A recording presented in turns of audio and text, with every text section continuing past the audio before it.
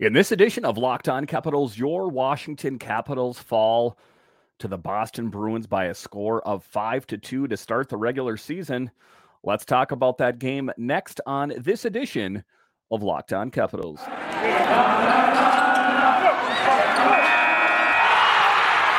Your Locked On Capitals, your daily podcast on the Washington Capitals. Part of the Locked On Podcast Network, your team every day.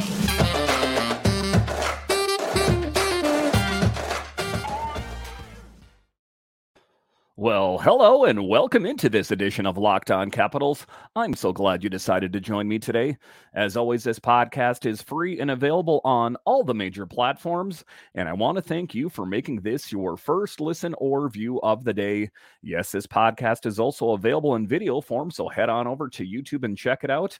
And when you're on YouTube, make sure and hit that subscribe button, and if you like the videos, give it a thumbs up. It really helps grow the channel. My name is Dan Holme. You can find me on Twitter. It's at DanCaps218. You can find the show on Twitter. It's at Locked On Caps. So in this edition of Locked On Capitals, we will talk about the game tonight or last night if you're listening to this in the morning. The Capitals fall in the first game to start the regular season by a score of 5-2. We'll talk about that in the show. Then later in the show, we'll talk about why did the Capitals ultimately decide to go with Alexi Protas and Connor McMichael? It seems like there could have been other players that they could have chosen instead. And then to end the show, we will talk about the outlook as the Capitals take on the Maple Leafs. But just to get it going here, the Capitals, like I say, they fell short by a score of 5-2, and it was a game that showed that the Capitals had some resurgence. It showed that, even though they kind of started the game on the wrong foot, like I've talked about earlier, the Capitals started the game, on their heels. The Boston Bruins were kind of taking it to them, and they were down 3-0 to start the game, and then the Capitals showed some life they ended up getting 2 goals. But ultimately, it wasn't enough. They got goals from Anthony Mantha and a sweet goal by Connor Sheary. If you didn't see it out there, he blocked the puck in front of the the Capitals net, and that led to a scoring opportunity for him, and he ended up getting a really great goal. If you didn't get a chance to see it, take a look at NHL.com. But, that was the story of the game. It's just right off the bat, the Capitals were on their heels, and the Boston Bruins really took it to the Capitals right away. And ultimately, it was more than they could handle. The Washington Capitals were able to rally from a 3-0 deficit and get back into the game and pull within 1, writes Washington Hockey Now. However, the Boston Bruins, thanks to David Pastrnak and David Krejci, were able to stop the rally and secure a 5-2 win. And if you watch the game out there, especially when they were down 3-0, you're like, to a certain extent, as a Capitals fan, is this, a continuation of last year? Is this what we're going to have again? But in all fairness, Darcy Kemper played lights out. There was none of the goals out there that he allowed that I really thought were soft goals. There were no beach balls that he allowed in. But Darcy Kemper made 25 saves on 29 shots.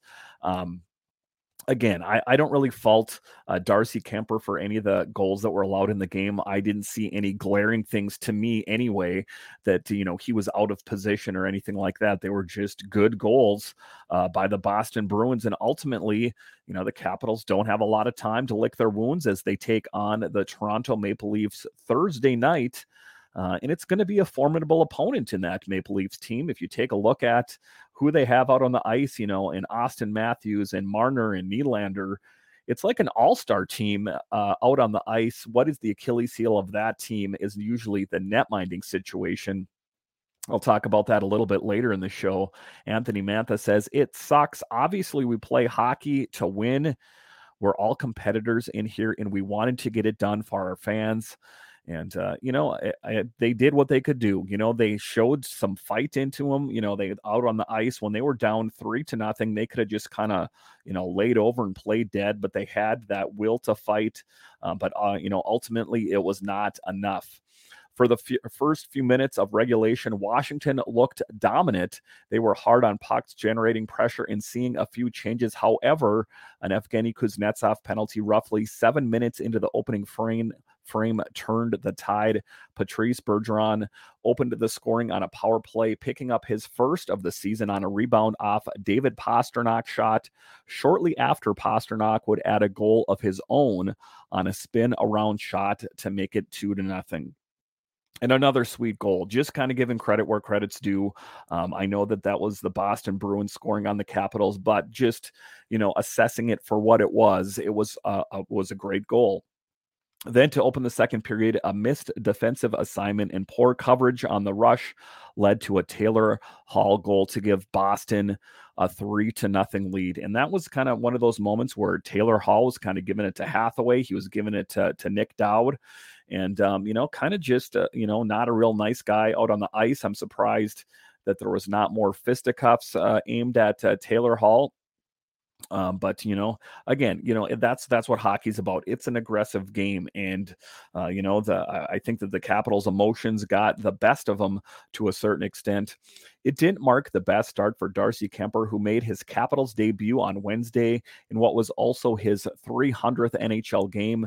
There were quite a few juicy rebounds up for grabs, and he was a little shaky as he ended up surrendering 3 goals on the first 21 shots. And that was the assessment of this writer here. I think that, a little shaky might be fair, but I don't think that he allowed any softballs or, I don't think that he allowed in a ton of soft goals. Did he play a perfect game? Of course not. They lost the game, but I am not, already going to peg Darcy Kuemper as a poor goalie. All in all, what I saw out there was a decent game by Darcy Kuemper. It wasn't a great game and it wasn't a horrible game. Could it show improvement? Of course.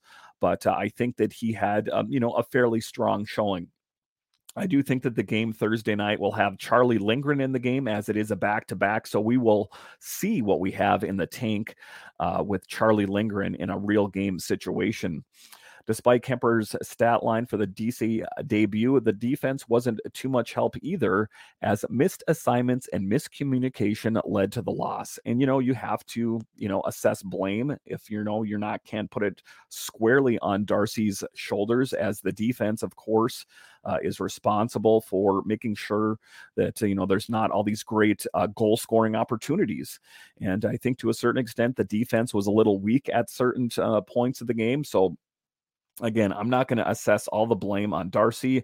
I'm not going to assess all the blame on the defense. I just think, like they were talking about here, some missed assignments and miscommunication, things that they don't have a lot of time to address. That, like I say, they're playing Thursday night tonight as you're listening to this, most likely. So it's going to be a game on, and they're going to have to look at some film and what time they have, and then they're just going to have to get ready for a Toronto Maple Leafs team, which I think is going to kind of give it to them with both barrels as well.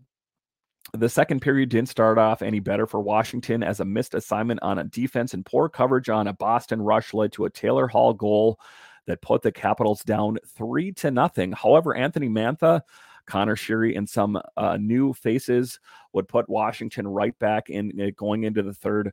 Mantha opened the scoring shortly after Hall's goal on a great pass from Dylan Strome, who held onto the puck and pulled off a toe and drag before getting it to number 39. Eric Gustafsson recorded the secondary helper on Mantha's goal. And it was good to see Gustafsson out there making some good contributions out there on his new team, a bit of a journeyman out there. Then later in the second, Connor Sheary blocked a shot, which led to a 3-on-1 rush for DC the other way. Nick Dowd got the puck over to Sheary, who called his own number and net his first of the season to pull Washington 3-2. And that's what I was talking about. There were times in the game, towards the middle of the second and the third, that I thought this Capitals team had what it took to come back. Ultimately, it wasn't enough. And, I obviously hoped for a win in game 1 of the season to kind of set the momentum for the Capitals in the right direction. But, it wasn't meant to be. And, you're not going to win them all, but you just kind of have to refocus because if you get too caught up in your own head, you're going to end up losing your next game, which is going to be tonight, Thursday. Despite a huge fight from Washington in the third, which saw the team outshoot Boston 10-6, Pasternak and Krejci weren't done for the night. Pasternak went on a breakaway, and Kemper made a huge stop, but no one is able to help out the stopping of Krejci, who roofed the rebound. So again, the Capitals aren't going to have a lot of time to assess what went wrong. They're going to have to concentrate on what they need to work on for Toronto, because they are going to be a formidable opponent, and the game will be Thursday night. All right, so after the break here, we will talk about the players that the Capitals waived and that subsequently left the team. Were there some better choices for the Capitals to send down to Hershey? We'll talk about that after the break.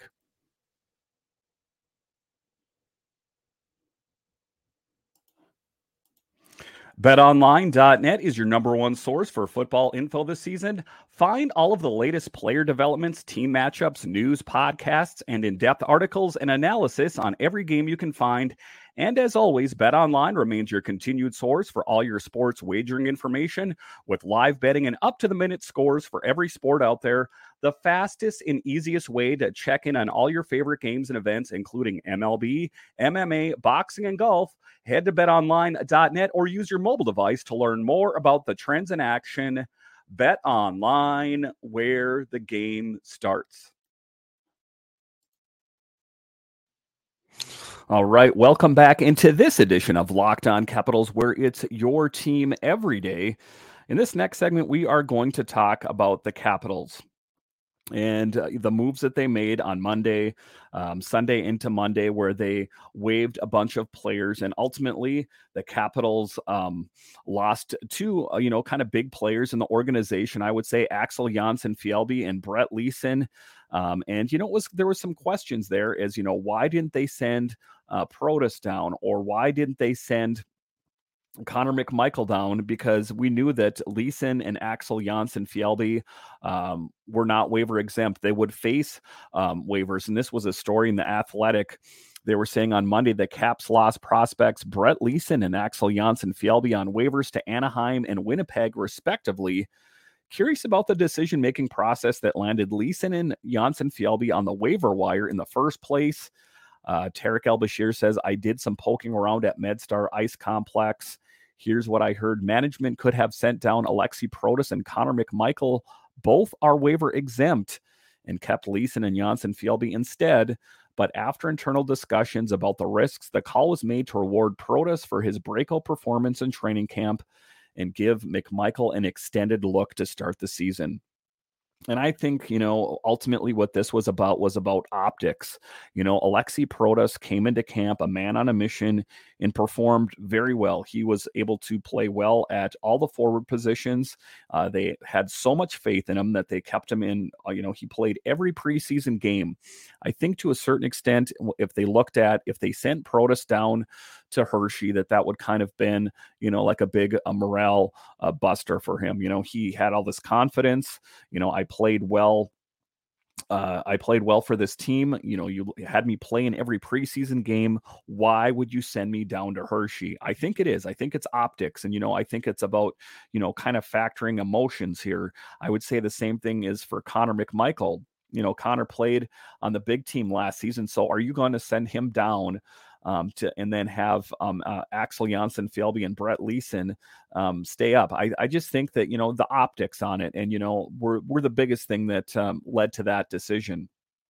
Protas had the best camp performance of all the bubble players, and it wasn't close in the eyes of management and the coaches. Protas indeed threw the Caps a curve, a source said, referring to the fact that the 6'6", 225-pound center left wing was not penciled into the opening night lineup at the outset of camp. And that's what I'm talking about with Protas. He came into camp on a mission. He exceeded the Capitals' expectations for him. And Protas came in and said, I know what your expectations are for me, and I'm going to exceed them. So I think it put, the Capitals into an interesting position. that, are you going to send Protas down after he played a really great preseason, just to have two players not be on waivers? I think that ultimately they made the right decision. You got to remember that they put Axel Jonsson-Fjällby on waivers before. We lost him to Buffalo, and then we had him back. This time, just let him be. Let him go to the Jets, which he has not reported to yet because of Canadian issues of crossing the border. But we've tried it. We've tried to retread that tire with Axel Jonsson-Fjällby, and it has not worked. So let him have his opportunity on another team. The Brett Leason thing was a bit more surprising. McMichael, meantime, is coming off a promising rookie season, and the 21-year-old made a strong closing argument after a meh start to the camp. Protas, also 21, will start the season on the second line with McMichael. Will begin as an extra, though the plan is not for the 2019 first rounder to sit for extended stretches. And, that's one of the things. Nothing will stunt growth than sitting in the press box or, being a healthy scratch or the taxi squad or whatever the case may be. For me, as a fan of the team at the end of the day, if you don't have a spot for McMichael on the team, do the right thing.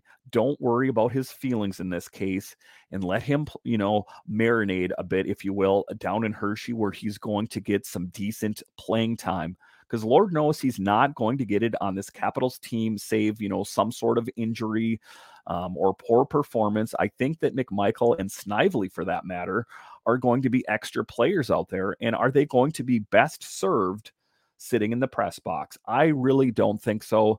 My knee-jerk reaction to that would have been you'd have almost been better to have Axel Jonsson-Fjällby on this team playing that fourth line left wing. He's fast, and I think a suitable replacement for Carl Hagelin. But at the end of the day, I'm not a coach. I'm just calling it as I see it, I guess you could say. Folks in the front office suspected there was a chance Jonsson-Fjällby might get snagged. After all, the 24-year-old fourth-line left winger penalty killer was claimed off waivers by Buffalo in 2021. As we know, he came back to the team. Jonsson-Fjällby technically is not on the Jets roster, as I spoke of, because they have to cross the border. The Caps were, however, surprised to lose Leason, 6'5", 218-pound bottom six winger whom they had hoped to send to the AHL Hershey Bears for another year of seasoning while getting a spot duty in DC as an injury call-up. There was also the hope Leason's one-way contract. The 23-year-old counts $775,000 against the salary cap this season and next might serve as a deterrent. It did not, obviously, and I was a bit surprised about Brett Leason, on a couple different things. The fact that they thought that he was going to be able to make it past waivers and make it down to Hershey. But then ultimately, he didn't really pop off the scoring sheet in the preseason.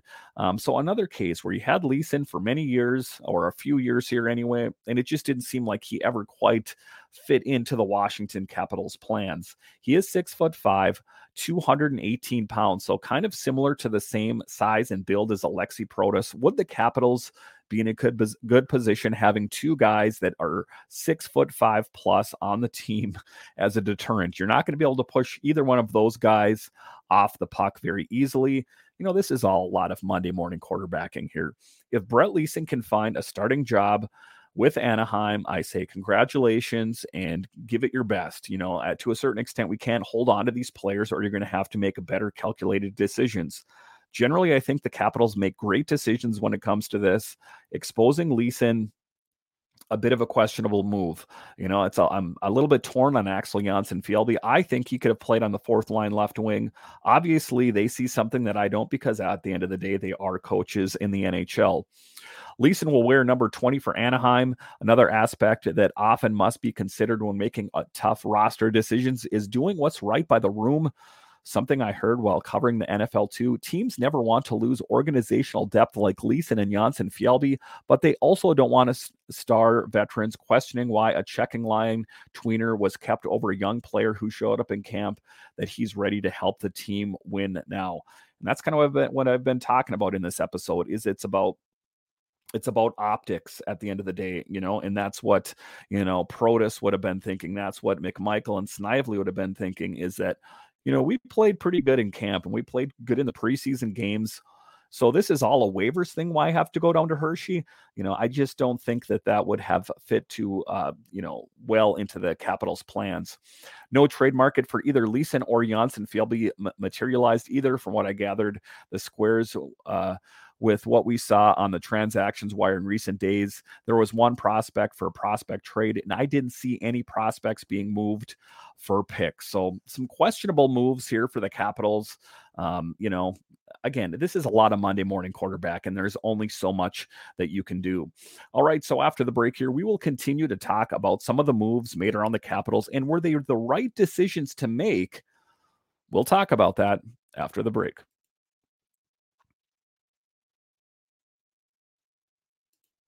All right, welcome back into this edition of Locked On Capitals, where it's your team every day. And then in this last segment, who I'm going to talk about is a familiar face to this Capitals team, and that is Marcus Johansson. A guy that the Capitals had years ago, and they brought him back last season. Why did they bring him back? Is that he can play different positions. He can play center. He can play wing. That's what the Capitals were looking for. They were looking for familiarity. They were looking for his scoring ability. Is this Marcus Johansson the same as the one on the Capitals years ago? No, he's a bit older, and I think his skill set has diminished some, but I think that, they like him for his versatility. Why Marcus Johansson over Leeson or Fjällby, I asked. The Caps' reasoning: versatility, role, and track record.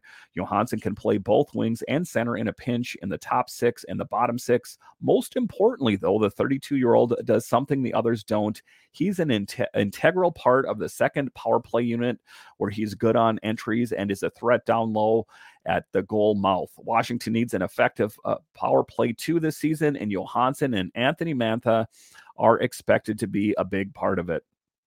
And again, so Anthony Mantha is going, he showed up on the score sheet today, but, they're going to need more from him. He's another guy, flashes of greatness. He had that shoulder surgery, and when he first came back, flashes of greatness. He scored some goals, but then also he went on a dry spell for a long period of time. So that's one of the things I've talked about in this podcast for the longest time is sustainability. They need Mantha to be sustainable, be a sustainable goal scorer. They also need him to use that big frame, especially in Tom Wilson's absence. So I know it's not, something that's natural to him, but I think that's a role he's going to have to grow into. And then the final question is Joe Snively, a guy that, a lot of people thought was kind of a cameo appearance on this Washington Capitals team. A great story of a kid that grew up in DC, and wouldn't it be nice if he played on the Capitals for a couple games? Actually played so well that they couldn't find a way to send him down, and he had a great season for the Capitals last season, and then had an issue with his wrist and missed the remainder of the season. So this is a new season. And why Joe Snively? I asked about him too. This story in The Athletic: speed, versatility, and to put it in simpler terms, he was a better in camp, and he showed he's got more upside than the others who were fighting for a spot as an extra. He also would have required waivers in order to be sent down to the AHL Hershey Bears. So some great questions out there. I really think that if they put Snively on the waiver wire, he would have been claimed. And I think there would have been a lot of people asking, myself included, why would you expose someone like that, some young talent, to the waiver wire? He most likely would have been scooped up by another team. So great on the Capitals for not doing that. Have we seen the last of Carl Hagelin in a Caps jersey? It's unfortunately is starting to feel that way. Already sidelined indefinitely with an eye injury, the speedy 31-year-old winger underwent arthroscopic surgery on his left hip on Monday. And, kind of a sad story. Ultimately for Carl Hagelin, some bad luck as of late. Last season took that stick up high in practice. Nonetheless, lost a bunch of the vision in his eye, depth perception, all that kind of thing, only to try to make his way back to the team and then suffer another lower body injury. We will think fondly of Carl Hagelin and his contributions to this team on that fourth line with Hathaway and Dowd.